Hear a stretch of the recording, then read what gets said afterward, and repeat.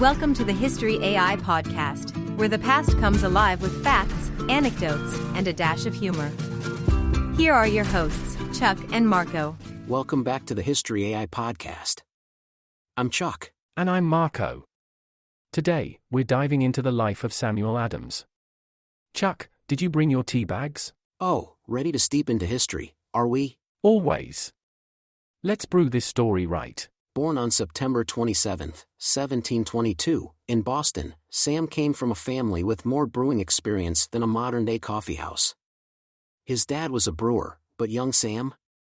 Well, he wanted the frothy head of academics first. That's right, Chuck. From Boston Latin School to Harvard. It's safe to say he was brewing intellect. And speaking of brewing, he wasn't just fermenting thoughts, but also family connections. His cousin, John Adams, would later become the second U.S. president. But before all that political jazz, there were weddings and lullabies. Sam married Elizabeth Checkley in 1749. They had 6 kids, though sadly, most didn't make it to adulthood. After Elizabeth's passing, he found love again with Elizabeth Wells in 1764. 2 Elizabeths. Huh.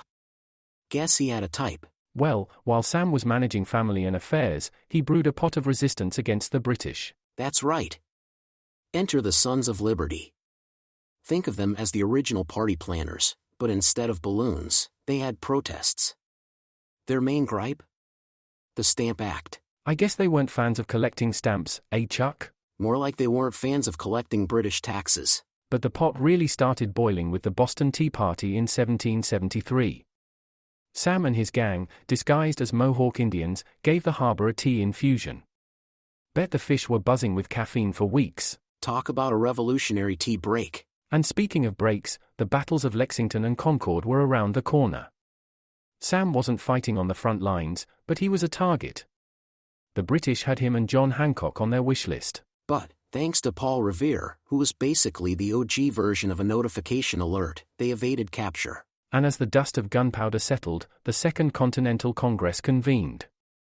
Our man Sam played his role, sowing seeds for America's future. Fast forward, America's free. Sam, ever the politician, wrote bits of Massachusetts' Constitution and even played governor. I guess you could say he went from brewing beer to brewing laws. And he liked his laws strong, just like his beer. Take Shays' Rebellion for example. While he rallied against the British, he wasn't a fan of this farmer uprising. A man of contrasts, brewed to perfection over time. When the world hits hard, hit back harder with Strike Force Energy. The zero sugar, zero calorie, power-packed energy drink additive that fuels your adventure. Just a quick squeeze turns any drink into a relentless power source. Perfect for your workout, your hike, your life. Ready to strike? Visit StrikeForceEnergy.com, use coupon code UTSALAX24 for an explosive 20% off your order. Strike Force Energy, unleash your potential. Strike Force Energy, fuel the fight within you. Wrapping up, Sam Adams lived until October 2, 1803. His legacy? Revolutionary, politician, and an inspiration for a beer brand. Well, Marco, I'd raise my glass to that. To Samuel Adams, for giving us freedom, stories, and a reason to toast. Cheers, Chuck.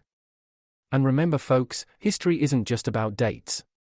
It's about the stories, the laughs, and yes, sometimes even the beers. Until next next time. Thank you for listening to the History AI podcast. Be sure to tell a friend about the podcast and help us grow.